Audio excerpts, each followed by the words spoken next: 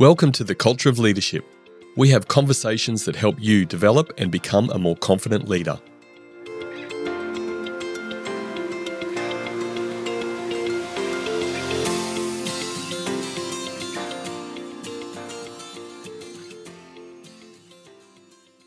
Are you a new leader or aspiring to become one? If so, you won't want to miss this episode. Today I'm speaking with Nina Sunday, the founder of Brainpower Training, podcast host of Manage Self, Lead Others, and a certified speaking professional. Nina's an experienced leader and has made her fair share of rookie mistakes. In this conversation, we'll explore the common missteps new leaders make and how to avoid them. From not understanding the big picture of your job to avoiding performance coaching. Nina shares her personal insights and offers valuable tips on how to build a thriving culture, develop your people, and ultimately drive results. If you want to become a more confident leader and build a high-performing team, stay tuned. This is the Culture of Leadership podcast. I'm Brendan Rogers. Sit back and enjoy my conversation with Nina. What's inspired you to pursue leadership? Well, if I look back to before I started my business, I was working at ABC Television and in other roles, and I was only ever hired to do the job I was hired to do. No one ever was inspired to build my capability or to set up some thoughts around career progression within the organization. So when one door shut in terms of me actually finding a pathway to be promoted within a large organization, I kind of got discouraged. And actually, I had lots of ideas for self-employment, so that's what I did. And it was the right thing for me, of course. But because in the past, it was the blind leading the blind when it comes to leadership. People were just, this is your job and this is what you do. And I didn't have any boss that I could look back and say, they built my capability. They helped me see a future. They helped me see my own progress. I was left to my own devices with that. But of course, we're talking about 30 years ago when leadership wasn't the topic of conversation that it is today. So what inspired me? I was just like all the other leaders when I started growing my team and hiring salespeople and event coordinators, and the business got into 7 figures at one point. I was focused on results, and what I didn't realize is that I also needed to be focused on culture. And in fact, it was culture that kind of was the thorn in our side or shooting us in the foot. People would be enthusiastic at the start, then they would plateau, and then there would be a downward spiral, and they'd either leave or I'd want them to leave because they were so negative. And I thought culture was really just about socializing and making sure we had a few little events outside. When I went under the surface and started doing my own reading and also my own observations and reflection, I realized just one mistake at a time, I started correcting them. And then, of course, as I corrected my mistakes and got better at leading a team and got more motivated team members as a result, I started realizing that ultimately, if you focus on culture, the results look after themselves. Yeah, it's a great point. Was there something in particular that you did in your own journey that helped you, like an action that you took to start to help that self-development in the leadership space? Well, I started looking at my own story, and I identified that I had my first scar, if you like, in the working world. I was still at university. I had done a speed reading course and then was employed by them to both do the promotional presentations and to also do the training. And so I was working behind the scenes, and I was employed. They set me to go to this little small town to do the 1 hour presentation that they advertised on radio and television. And suddenly we were swamped with people because it was a little town and was not much else on. It wasn't the big city of Brisbane where I had been living. And so I was really proud of the fact that in the last minute, myself and the assistant, we pulled out some chairs and we got everybody settled, and I did the presentation and I got the enrollments. And then I walked into the office next day and the boss had a sour look on his face and said, "Sit down. You lost me money." And I'm going, I've just had the most incredible thing where I had to rise to the occasion and speak to 80 people, and I'd never done that before. We did the event. Nothing bad happened? And I think I just looked at him quizzically and he repeated it. You lost me money.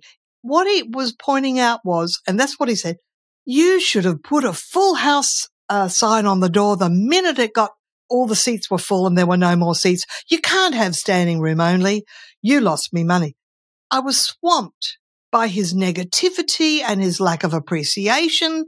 And I'm 19 years old, for Pete's sake. I'm not a full-time, seasoned sales professional that would happen to know that that's the standard operating procedure. It was all in his head. I'm expected to be a mind reader. Anyway, I walked out of there. A week later, I went, you know what? If that's business, I want nothing of it. And I did not accept any more bookings from that company ever again. Now, I only realized recently that in the early days of being a manager, I really avoided performance coaching. When somebody did behavior that was habitual, that annoyed me or that was interrupting other people, I would just tut to myself and say nothing, because I now realize, I put two and two together. I think I thought that if I pulled people up and said this behavior is not good enough, that they would just quit and leave on the spot. And I didn't want that to happen. But really, when it boiled down, I didn't know exactly what to say. So suddenly I think I must have read a book or read an article, and suddenly I started reading things like, here's what to say when you want to coach poor performance. And I went, oh, I might try that, and it works. So that's my long-winded answer to your question, Brendan. Look, it's a good answer, a great example, and thankfully for you and the clients that you've worked with and created so much value with over the time, that you had a level of resilience and you stuck with it. You've obviously been a strong, independent woman for some time, Nina, I have to say. Oh, well, thank you, and I have. Yeah, you're right. Fantastic. Nina, let's dive in, because you've got some street cred. You've just shared some of that about these rookie mistakes that new leaders may make. So we're going to unpack these 5 from your perspective today and your experiences. So what's this first one that you believe that rookie mistake that new leaders make? I believe it's not understanding the big picture view of your job, which is to build the capability of your people. Because, see, I was in a small business, and even if you're in a large organization that's a huge bureaucracy or government, it's your job as a manager to develop the career and the credibility and professionalism of the people who are in your team. So if you just focus on results and strategy, culture is there anyway. So if you're not focusing on culture, it will create its own either positive culture or negative culture. So I think in the past, when I was a manager, I had to sort of prove that I had all the answers. I had to prove that, that I was making sure we had financial goals and achievement goals, and that people were matching up to it. But your team may only be with you temporarily. And any employer, any manager has a duty to develop the people under them so that when they do go for another job, whether it be a promotion within the organization or another company, you've been developing them so that they will be in the marketplace, someone that an employer wants to hire. So you do have that duty of care to someone's career progression, to actually develop them, give them training, or give them that sense of progress, and actually help them identify, here's where you were when you started. Here's what you're doing now. Can you see how well you are progressing in your role? And it's not for you to then say, and then when you can use this to apply for another job. Of course, you don't want to, you want to keep them with you as long as you can. But I've had discussions with other business owners as well, and they've said things to me like, yes, I used to find that people only stayed with me because we were a small business with not proper management hierarchy. There was really nowhere to people to progress to. They would only stay about 1 or 2 years. But when I started pointing out how they were progressing with their own skill set within the role, they tended to stay longer. So you've got this responsibility to help people identify how they are personally progressing, as well as giving them a big picture view of the contribution their role and also the organization is making, or for want of a better term, contributing to a better world. So it's all about now these days we're talking about creating meaning, purpose and highlighting progress as a way to help build the capability of the people that you're working with and that report to you. What do you see on the ground when the leader has and continues to live this mistake of not building capability? What does the organisation, the team, even the leader look like in action when they're living this mistake? They're not building capability. In order to answer this question, there's one little extra bit I want to add.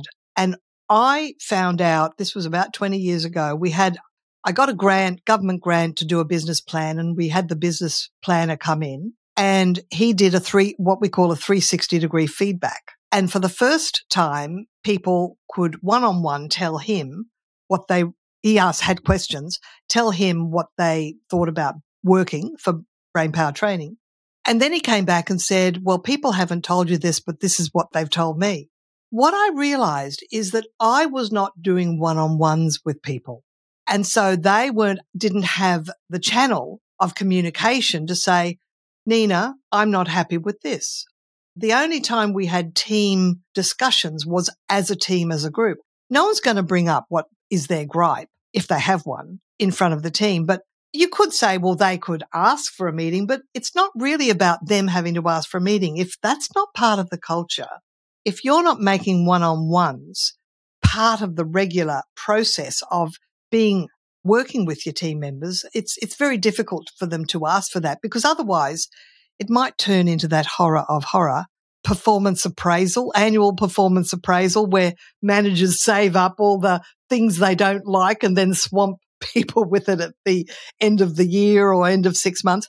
We're talking about regular one-on-ones about once every month, and it only has to be for about 20 minutes. And what I'm learning now is the key question is, are there any roadblocks for you to get your job done? How can I help you? And it's really about you helping them. So if your team members feel like you've got their back, that you will help them clear the path to them achieving their goals, well, that creates loyalty. It creates that connection, rapport, and people are less likely to do what we call triangles, which is talk behind your back negatively about you. And that is a killer. We don't want any triangles. We don't want any politics. No, you're absolutely right. So is your one-on-ones or not having one-on-ones the rookie mistake number 2? What I've evolved it into, and it kind of was something look, sometimes things just pop into my head. It's not that I read about it but I think about what would I want people to do for me, or what did people not do for me that I wished they had? I remember I had this, a really good source of talent in a business. Students in their gap year between grade 12 and university. They're very happy to work 4 days a week. They're not expensive, and yet they'll go on to be a doctor, a lawyer. Seriously, they have doctor, lawyer, policymaker, work in parliament, advisor to parliament. So you're getting the cream for about 12 months while they're still fairly junior. I remember on one occasion, I just had a one-on-one meeting with one, and we had the flip chart up and we said, let's identify all the tasks that you do. And I had it in 2 columns and said, which are the ones that you like doing? Which are the ones that you think, I do it, but they're not really my preference? And I was a little surprised at the answer. How can I know what people prefer or not prefer? And it was so easy for me to say, I have a feeling we've got Katrina, we've got Mary. I have a feeling I could volunteer and see if they, ask them to volunteer and see if they would like to do that task. And that's exactly what happened. We did a little bit of a job rotation, because that's the other thing. If you can rotate roles so that people get a broad experience. With time management, one of the questions is to delegate. Can you delegate this task? Who could you delegate to? Now, one of the tasks I used to hoard for myself was doing the financial confirmation for any booking that we had that was of any caliber. And I asked that question, could you delegate this? Well, I suppose yes. Who could you delegate to? And sitting diagonally opposite me in the open plan office was a woman that was just doing telephone follow-ups. And I went, well, she used to work for Qantas. Why don't I see if she wants to do the financial confirmations? She said, yes, I did a lot of admin in my other role. And not only that, we had a thing called 4 eyes control, which is 2 sets of eyes. She would prepare it. I would check it. My time was so saved. It was unbelievable. And we've done 4 eyes control ever since. I've delegated that task ever since, because if you make a mistake, you've got to live with it, and it can cost you hundreds of dollars. But honestly, my time is more valuable than sitting there doing financial confirmations. Yeah, so it sounds like the actually making time to do those one-on-ones, and you said it could just be 20 minutes, but there's this real opportunity to focus on the individual and to really make a connection, get to know them a little bit more in their skill set so you can actually get the best out of them, which links back to the first one around building capability. Yeah. One of the things I always do with my people is get them to do some sort of a psychometric assessment, and there's a lot of free ones on the net.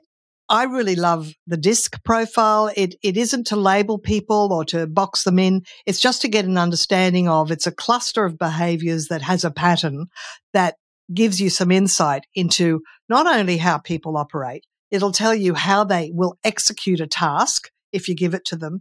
So, for example, I do like DISC. I've used Myers-Briggs. I've used Herman Brain Dominance Instrument, team management systems. There's a whole stack of them. Any new one comes along, I give it a go. There's the 5-factor one that academics particularly like, OCEAN, OCEAN. But I remember once I gave in DISC they have DISC. C is for conscientiousness or compliance. I gave a report to a high C to do, and I thought it would take a day. I kept saying, how's that going? Oh, no, not done yet, not done yet. Because I'm not a micromanager, and that's a mistake of some managers, I didn't say, well, show me what you're doing. I just went, I was pretty busy with whatever I was doing. I just assumed, oh, well, she's a efficient, capable person. I'm sure, she's working it out. It took 4 days, and I got a thesis that would have probably passed any master's degree. And all I wanted to know was this particular initiative where we put videos and books into bookstores around Australia didn't make a profit, or was it worthwhile? So I probably should have given that task to someone that was a high D, direct or dominance, that looks for the shortcuts and goes, what's the bottom line? Was it profitable? But you know what it was? I didn't probably give her enough direction. So you see, you can be a laissez-faire manager where you say, just do it. Or you can be a very directive manager where you micromanage, which actually can annoy some or most people. I was probably more on the laissez-faire. This is the goal. You get to it any way you like. But sometimes it's good to check in, check how they're doing it. But also, if I'd have been thinking about the psychometric result that she was a very high C, that probably she was going to give me more detail than I needed. So maybe I needed to step in earlier. But no one's perfect, and we're learning all the time. We absolutely are as well. The thing that pops in my head, because I know you mentioned one-on-ones sort of monthly, but even the potential to have those weekly. I know leaders are very busy and things like that, but if you're only talking 15 to 20 minutes, that could potentially save a hell of a lot of time down the track. I look back to the early days, even before we had our first website. One of the salespeople came up and said, oh, the local Chamber of Commerce has a web page. You could get on the internet. And at the time, it was like, we're talking the year 2000, right? It was still early days of the internet, and people it wasn't necessary to have a web presence, although really it probably was. But instead of inviting that person to have a conversation or inviting that person to bring it to the team and let's talk about it, I kind of went, oh no, we're not going to do that right now. I closed down innovation too quickly and just off the side. I wouldn't even be leading from the front when I did it. I'd be leading from the side. By that I mean, if you're going to make a decision, if someone's going to come to you with a suggested innovation that has legs, there was nothing wrong with that suggestion. Maybe to get on the net was a good thing. Maybe it wasn't to actually be involved with that particular pathway. Maybe someone else could come up with a different pathway. It's about inviting people to share their ideas and using that one idea to springboard to an even better idea. Because I have this saying, always look for the second right answer. So just because one suggestion isn't perfect that you want to take action with, just stop, take a moment, take a breath to actually consider that idea and to show that individual that you value them making a contribution. Because the other frame that you want to give people that work in your business or in your organization is they're not there just to do the job you've hired them to do. They're there to also share their thoughts on how they can continuously improve the role they're doing. Constant reinvention is important. And this whole principle of Kaizen, which comes out of the Toyota Way, which is the Japanese principle of change is good, you'll have a positive workplace culture with energy and vitality if you're encouraging innovation and suggestions for improvement. So that's what I've learned, is to not close down ideas, because in the early days I thought, well, I'm the manager and I have to be the source of all knowledge. I have to be the one that solves the problems. I don't think it was ego so much as I have to prove I've got the credibility to be in this role, to have people that I've hired, that I'm leading. I now have developed so much self-assurance that I don't need to prove it. I can help the people that work with me to shine, and I'm happy to step back and really give them credit, because we all progress if everybody is shining and feeling like they're progressing. I tend to think, because my own experience has been very similar, in that when you've been gifted the opportunity to lead people and to serve people, that there's almost an expectation that came with it, granted maybe decades ago, but probably still around today to some extent, that you prove yourself. And how do you prove yourself? Well, the best way you know how is that you're taking on more technical competence and you're covering things and you can sort of do everything. So I hear what you're saying.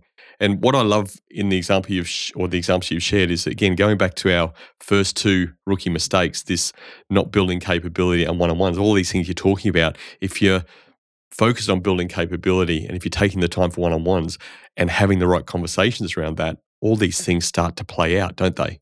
Absolutely.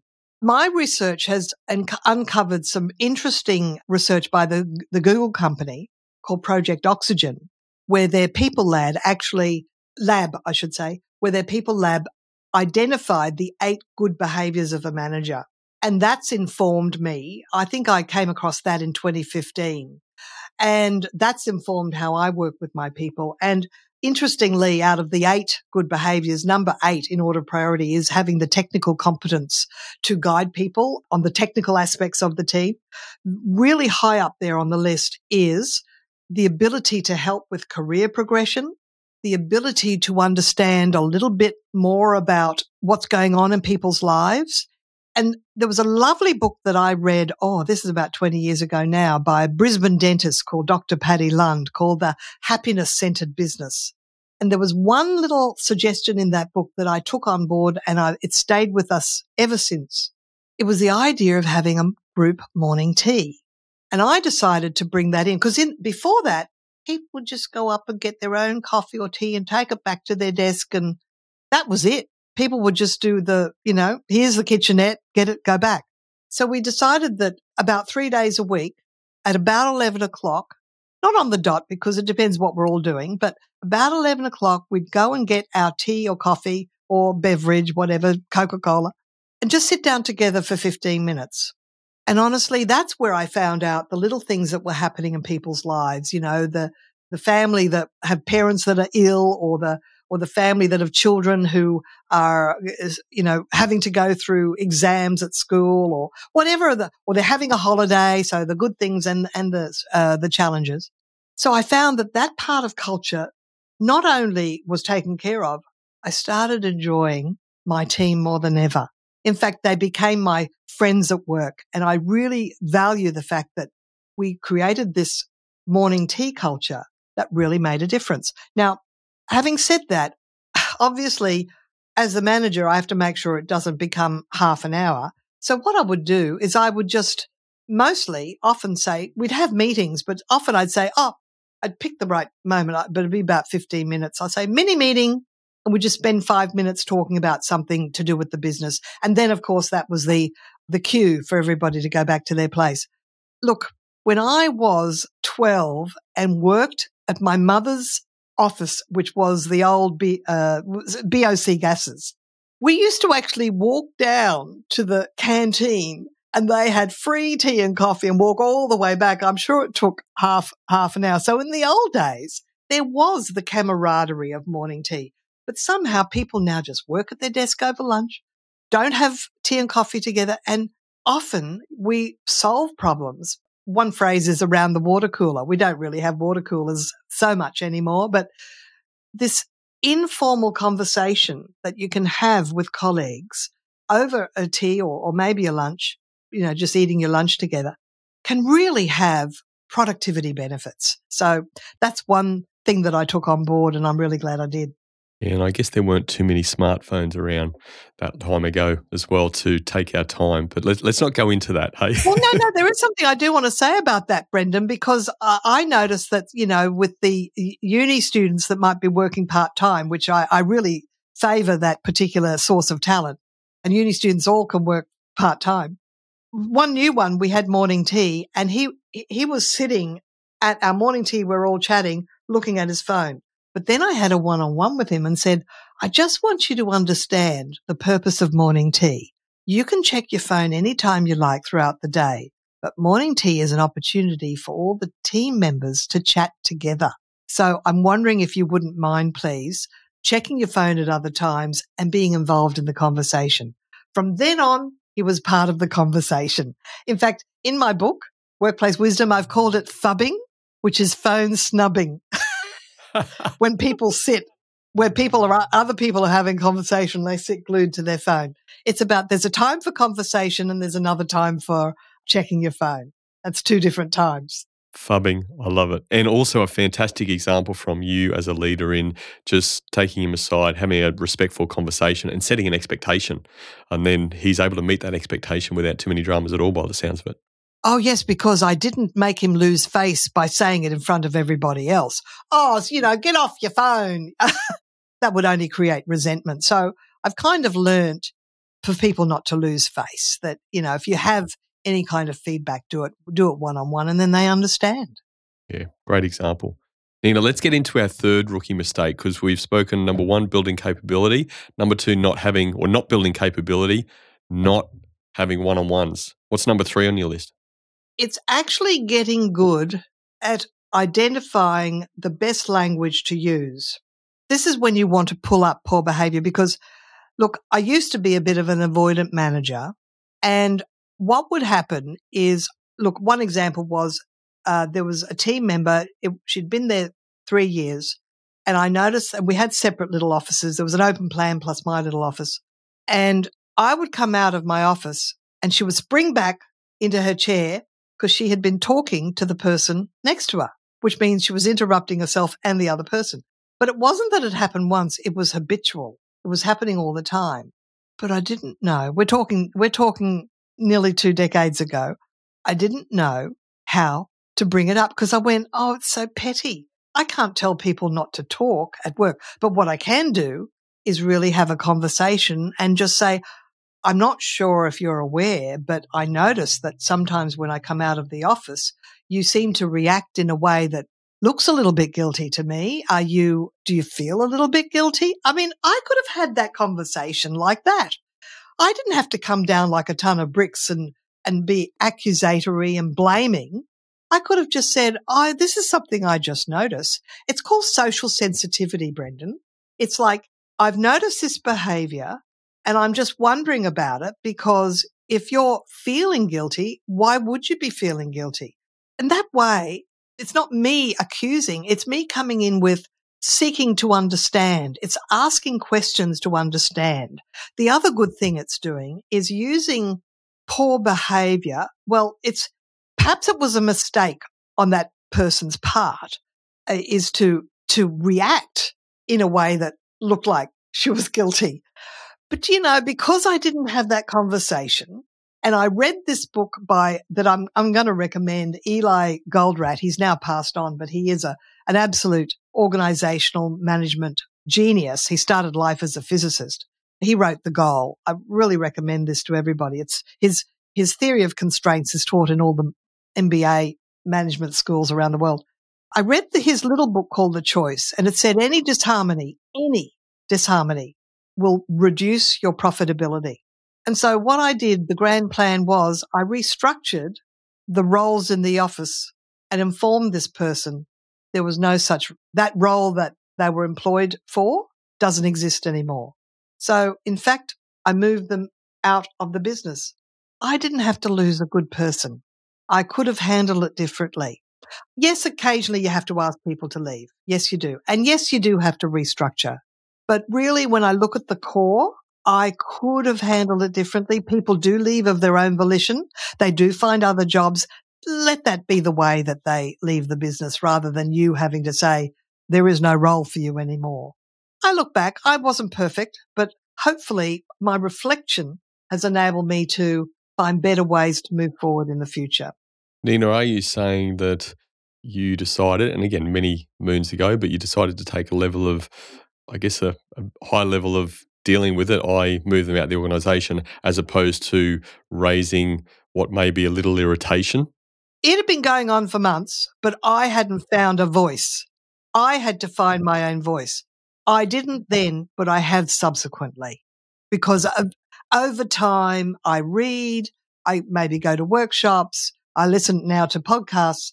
Reflect back. A good manager will reflect on their behavior and the reactions of the people that they're working with and come to some conclusions and some resolutions that from now on, I won't do that. I'll try this and just try new things, new ways of interacting with people.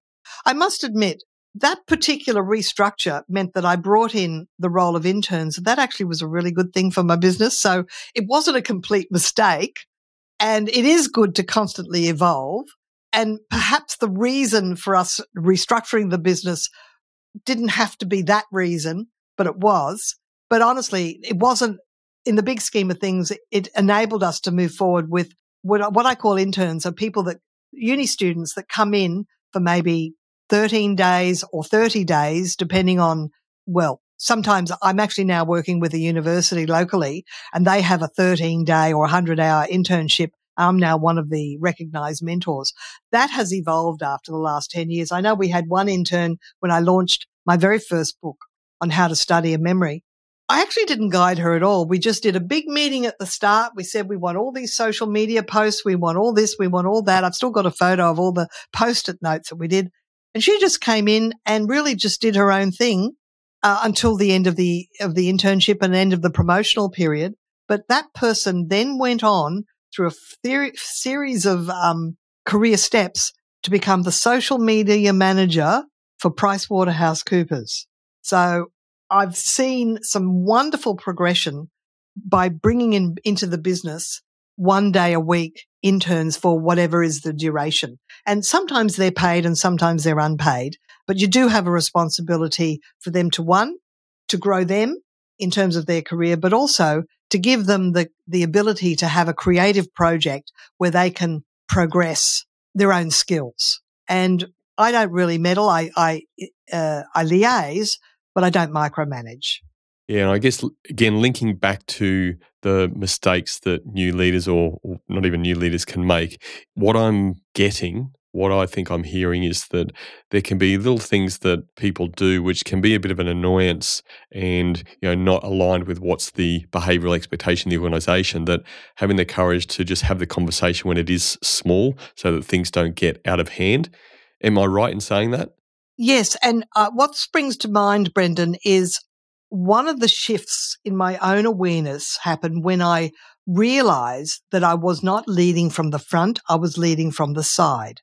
The trigger for that was years ago, 15 years ago, on television on cable TV was a program called Shalom in the Home with Rabbi Shmuley.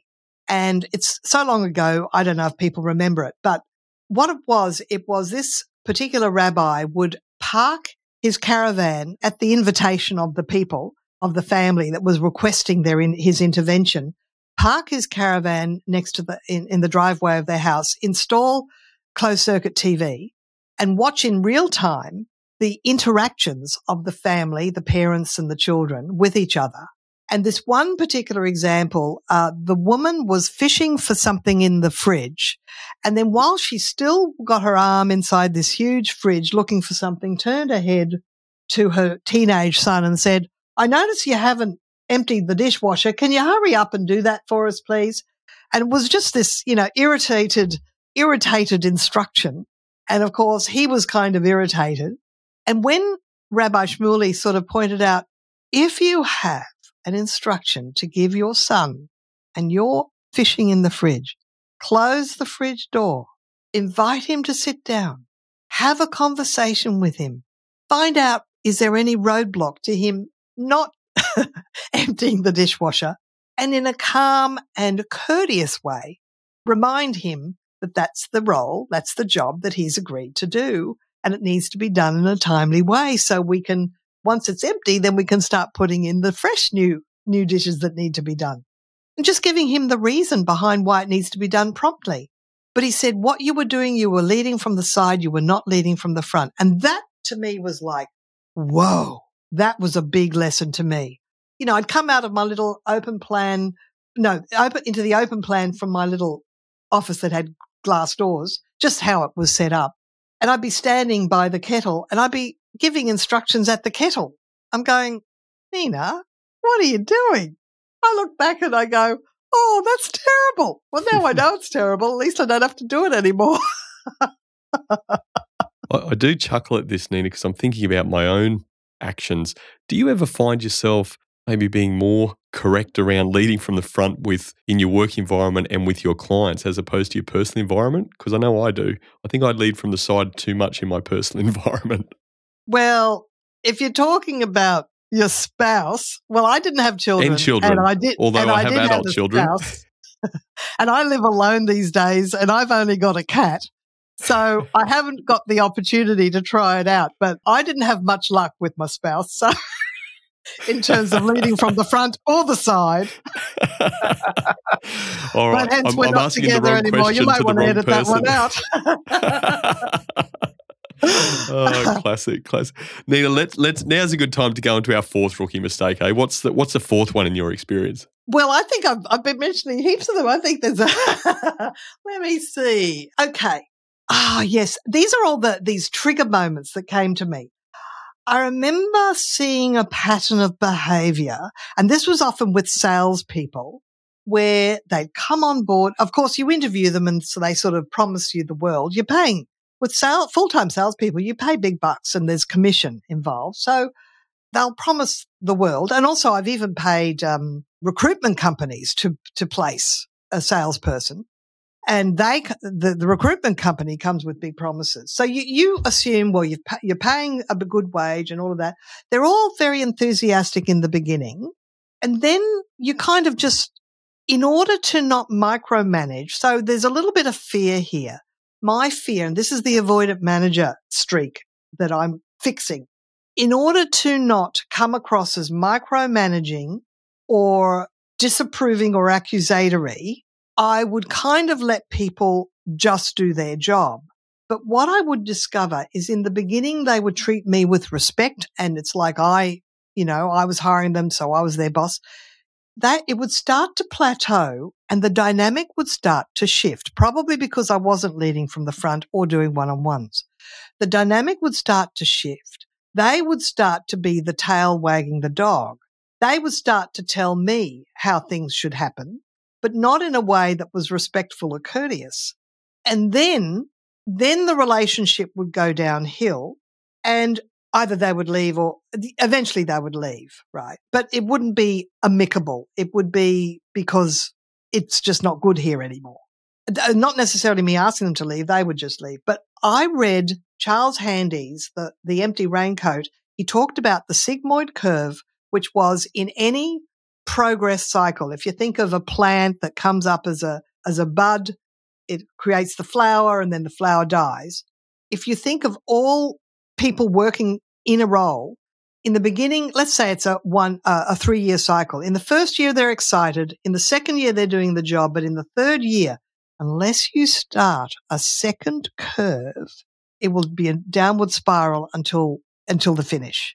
And that's when I started to see the pattern, is I was not creating the second curve. Now, how do you create a second curve? It's like creating a new campaign. Say it was a salesperson. Instead of doing the same old, you find a way for them to do something new that requires them to maybe start afresh or learn afresh, that's actually enhancing their capability. It becomes this, positive cycle then, as opposed to people just getting bored. In our biggest iteration, we had 10 full-time staff. So that's a medium-sized business. I know if you're a large business with 50 or 5,000 people, there's more pathways to promoting people and rotating people through roles. But even in a small business, surely there's a way you can think about, how can I make this job feel new again for this person, which is also building their capability, but also you're not taking their skills for granted. Well, I think also making sure you praise them. I probably could learn to praise people more frequently. Yeah, I think we can all take that on board, the praising people. Once again, I just want to clarify though, if my understanding is correct, you mentioned the building capability back to 1, but it's almost like it's a level of progression within their role. So new challenge for them to really get their teeth into, which can help with their career progression. Career progression doesn't mean that you need to move on to your next role or your career, but within that role, you're growing and developing. That's another form of progression. Is that fair to say? Absolutely, because I look back to, there was a point at which when this is before, when bookstores were still all over the country, we came up with a campaign to the books that I had published and also some training videos. We created a campaign to put all these DVDs in all the bookstores, which was quite successful. And also it tied in with bookmarks that had a discount to get people to our public programs in speed reading. So it was a whole campaign. But I didn't take the full-time salesperson who was doing our B2B sales off that and get that person to do that new campaign. I hired a brand new person. Thinking back now, I would have thought, well, why don't invite, like the person has a choice. I didn't give them the choice. I just went, oh, well, we have to find a new person because I want someone to do the B2B. Well, I could have thought more with more innovation and go, well, in order to retain this person in the business, why don't I offer them a whole new campaign that will serve the business, and then I'll just recruit someone to replace them. So in fact, they feel like they've made a promotion and a progression. I look back now and I was blinkered in terms of, oh, we've got a new campaign, so we have to get a new person. No, who in the business might see that as a plus, as a sense of progression? And then you're keeping them for longer. I know I've had my support people, my executive assistants. My first one lasted 7 years and my second lasted 17. So I do have longevity with some people and some roles.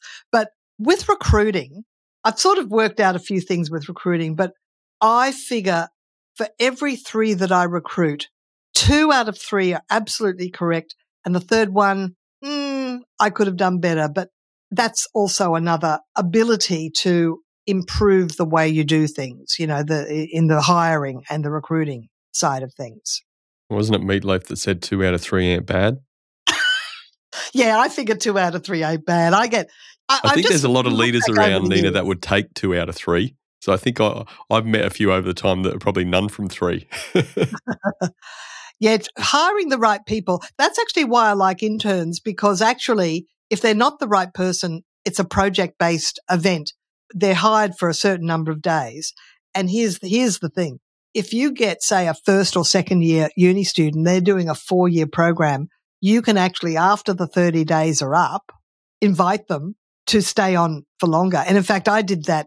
I moved an intern from 1 day a week to 3 days, become my 3-day-a-week assistant. And that was very, very happy until she graduated and got her corporate role, and now she's off and running. So I really find there's a really good talent source in the gap year students and the interns. And I think a lot of businesses don't even think about that. They think they have to get another full-time equivalent person, whereas interns, they would rather not have to work at, a burger joint if they can, something that is a bit, as a knowledge worker, is a real plus for them. Yeah, once again, it's a great example, and it's just an example where leaders and people in business who are hiring people, they need to think a little bit differently, particularly now in the day-to-day challenges of work, low unemployment, those sorts of things, and people are far more choosy about the sort of work that they do that's going to link to their passion, or they're going to feel like they can grow and develop from it. They're just not prepared to take on anything that falls in their lap, are they? Yeah, that's right. In fact, young people today have these portfolio careers, and some of them don't even want a full-time corporate role even when they graduate, because they've got these side projects, side hustles that actually give them that sense of creativity and progress that perhaps working for an employer may not. I have come across some employers that say, oh, well, if they won't do full-time, I'm not interested. I'm going, yeah, well, you might be losing the cream, because sometimes the cream are the creatives and they actually need a day a week for their own projects. Yeah, no, it's a great point. Nina, let's go into, I know you, like you said before, you've mentioned a number through the conversation already. So I'm going to challenge you to think of the fifth. What's the fifth rookie mistake? Oh, gee, I thought I've mentioned a few. They're not really in any real chronological order. Oh, okay, here we go.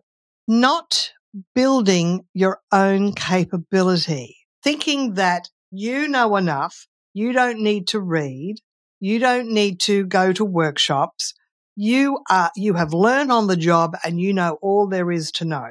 I think that sort of overconfidence has a name. It's called the Dunning-Kruger effect. And the Dunning-Kruger effect says sometimes the people with the least knowledge have the most confidence. And that is an error because they're overconfident. Now, of course, overconfidence does mean people can bluster their way through a role and through an organization. But to really have the attributes of an effective team, I actually go back to the Google company again. Their People Lab was very active, and they had another project called Project Aristotle, where they came up with what were the attributes of an effective team, and they very much looked at meeting behavior. And this is something that I took on board when I came across this research, is that psychological safety and conversational equality were the two attributes of an effective team. Now, with conversational equality, what that means is that it's the manager's role is to ensure that everybody expresses their opinion. Of course, you can give them the right to pass because you don't want people to feel forced to give an opinion. But sometimes people sit there quietly. The introverts will often let the fast talkers dominate.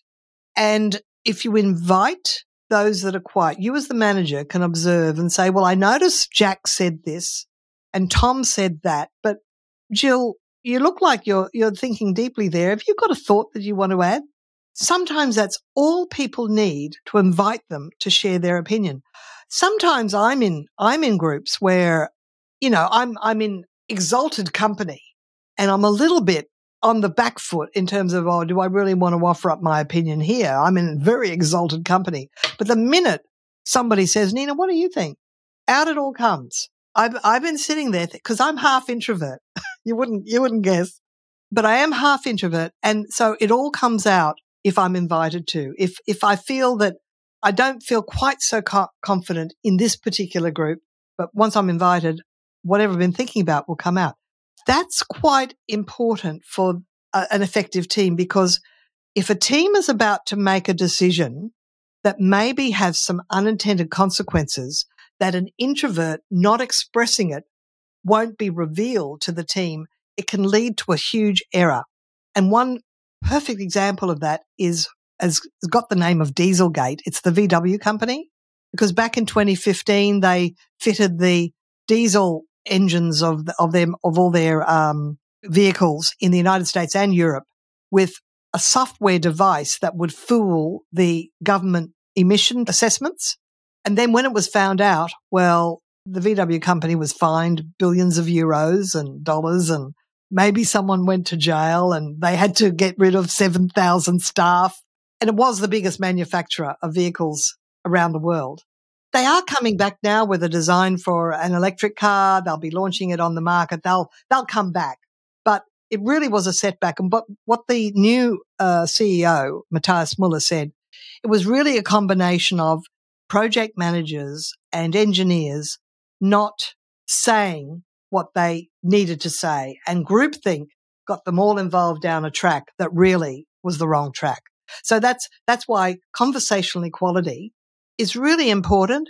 So that's why I make sure everybody has a say. I remember once we did a brainstorm. It took 2 hours. I've learned now to put limits, because what I did the Brian Tracy thing of putting the numbers 1 to 20 on the flip chart and say, what are 20 ideas of way we could improve? Well, to come up with 20 took 2 hours, and I went, I'm only going to do 10 next time.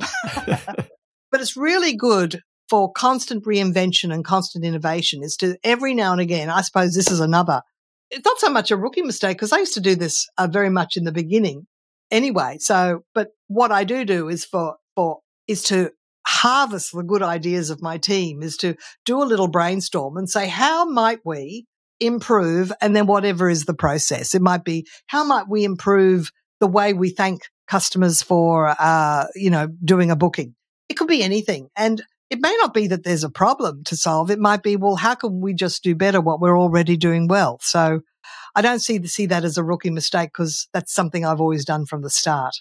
And again, it's just to link it back for our listeners too, for those that may not connect, is when you're having those conversations, when you're putting up those challenging questions out there, things come out through those conversations, which actually enables the ability to build capability, which is where you started from. You actually, oh, hey, I know this. Can you help me do this? Or actually, we've got someone who's got a bit of a flavour for this, but we're not quite sure on, okay, how can we build those capabilities? Actually start to create those conversations into how do we make this happen once we've come up with the ideas.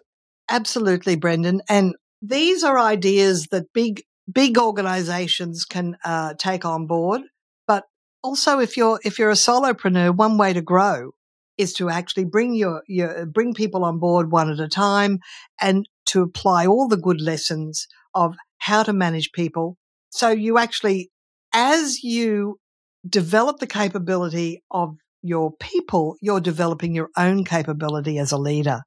And that's the important thing, because when I was invited to be a chapter president for my association, Professional Speakers, I had already had practice leading people. So I was able to actually become a good president for my association for the year that I was doing it. So it has side benefits through any role that you have to do. And that goes back to you asked before, Brendan, about, does it apply to your own life? Well, if you volunteer in any capacity with any group of people, certainly your leadership skills are going to come out there. And that's a good thing, because I like it when there's a group event, even a birthday, where somebody actually takes the floor and says a few words and gives us an all big picture appreciation of the moment. And if people don't step up to the plate to say, I'd like to say a few words, and I'd like to invite a few people to say a few words, it doesn't happen. But isn't it warming to the heart when that does happen? So that's something that can play out in your own life, just in your own social events, when we're all together for a particular event, whether it be someone's graduation or someone's birthday or someone achieving some milestone. I like it, Nina. Is there a mistake? I'm going to push you. Is there one of the mistakes that you've mentioned today where you think would have the biggest impact if a new leader, focused on not making that mistake? What's coming to mind is I worked with a large organization where we did a bit of a brainstorm as part of the productivity training on how they could improve the way they do things. And I got them to all take photos of the flip charts. And then someone came up to me and said, Nina, we feel a bit hopeless doing this because we know nothing's going to change, because we've got a leader of the division who wields disapproval like a sword. I call that a workplace bully. But here's the thing. It's important that when people do make mistakes, that they're not blamed, they're not criticized, they're not bullied, they're not belittled, that actually use mistakes as a learning opportunity. In fact, the very first book by Michael Gerber called The E-Myth, before he published that really thick sequel called The E-Myth Revisited that was way too thick, the little original one, if you can get it in a secondhand store, the lesson I got from that, and that was when I was a solopreneur, was always have checklists, procedures, and if someone makes a mistake, it's not because they didn't do a good job. It's because your procedure or your checklist or your standard operating procedure was at fault. So what you have to do is find the root cause, put in a check and balance, and make sure it doesn't happen again, because you don't want roles where people are relying on their memory to do the job, because if they leave with short notice, and it could not because they're upset, just suddenly they're going overseas or they're whatever, you might only have 2 weeks notice and you've been relying on this person to just do a good job. If it's not written down as a procedure, that's corporate memory that leaves with them. And I've worked with organizations where that has been my observation. They didn't find out what the good person's processes were. And then suddenly someone who was not as capable was trying to pick up the role, and it was really quite beyond them. So always have procedures. And this is where I'll often say to people, now, you've been doing this for a while. I just want to have a quick check. Is what you're doing now the same as that procedure that we gave you when you arrived? Oh, no, I found a better way to do it. Well, could you now make this procedure a living, breathing document and just take a moment to actually update it? Because I want to always keep the system and checklists valid and current. And if you just let people go off and do their own thing, the corporate memory will go with them when they leave the role. So having systems and blaming the system if people have an error and using mistakes to learn from them. Yeah, spot on. Nina, I want to ask my last question. What's helped you to become a more confident leader? Well, doing the job, having people give me thank you cards when they leave.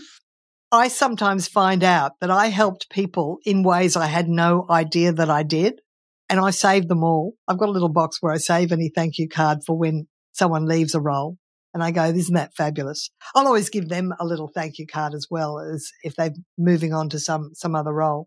So I really rely on the feedback that people give me. So in one-on-ones, that's the opportunity to ask, and how are you finding my interaction with you? Or just finding the right words to say, am I communicating with you in the way that you'd like me to communicate? If there was a better way for me to communicate with you or to work with you, what would it be?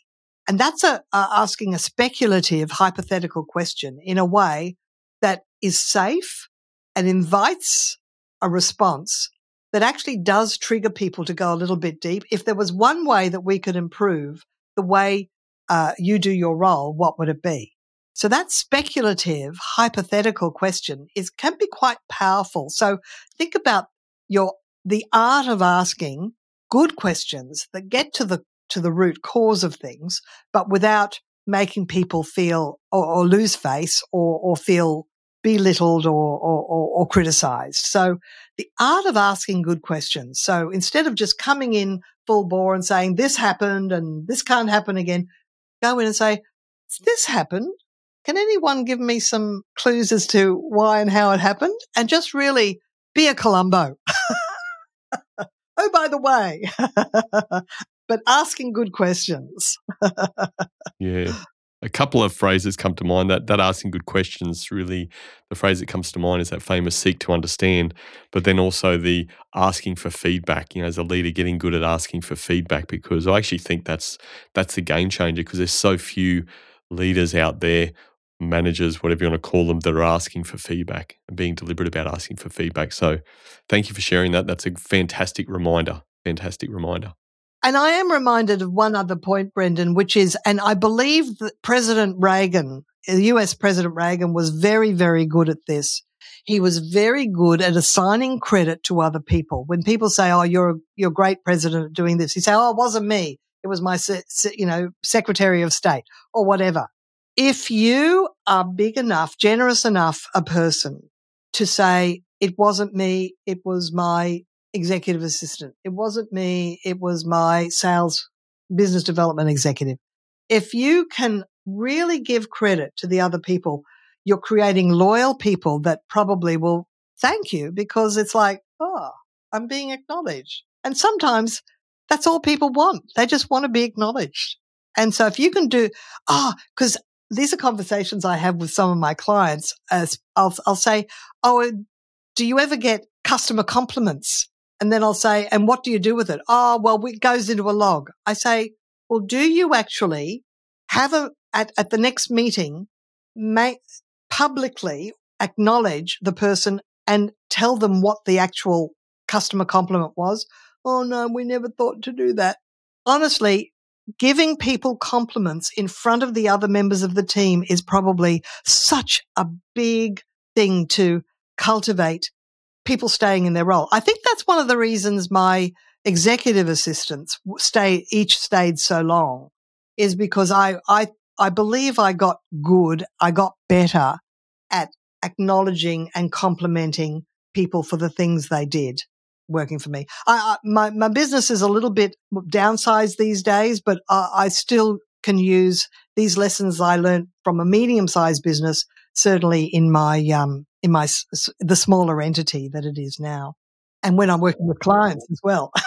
Exactly. What you shared today is so practical, and people reflecting on these things. And I know I can put my hand up and say, hey, I've made all of those mistakes that you've mentioned today, but I like to think that I'm learning every day and hopefully I'm improving and getting better in all those areas. So now's my time to give you some praise, Nina.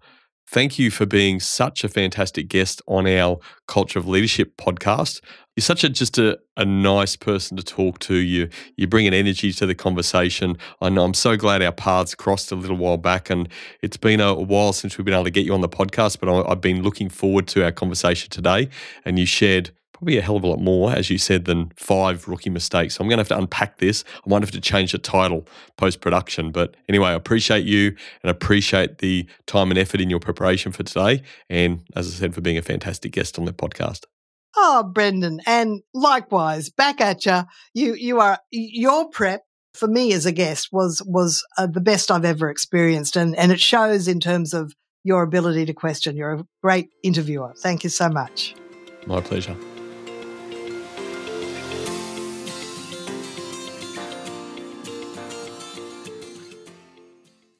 As a rookie leader, I know I made more than my fair share of mistakes.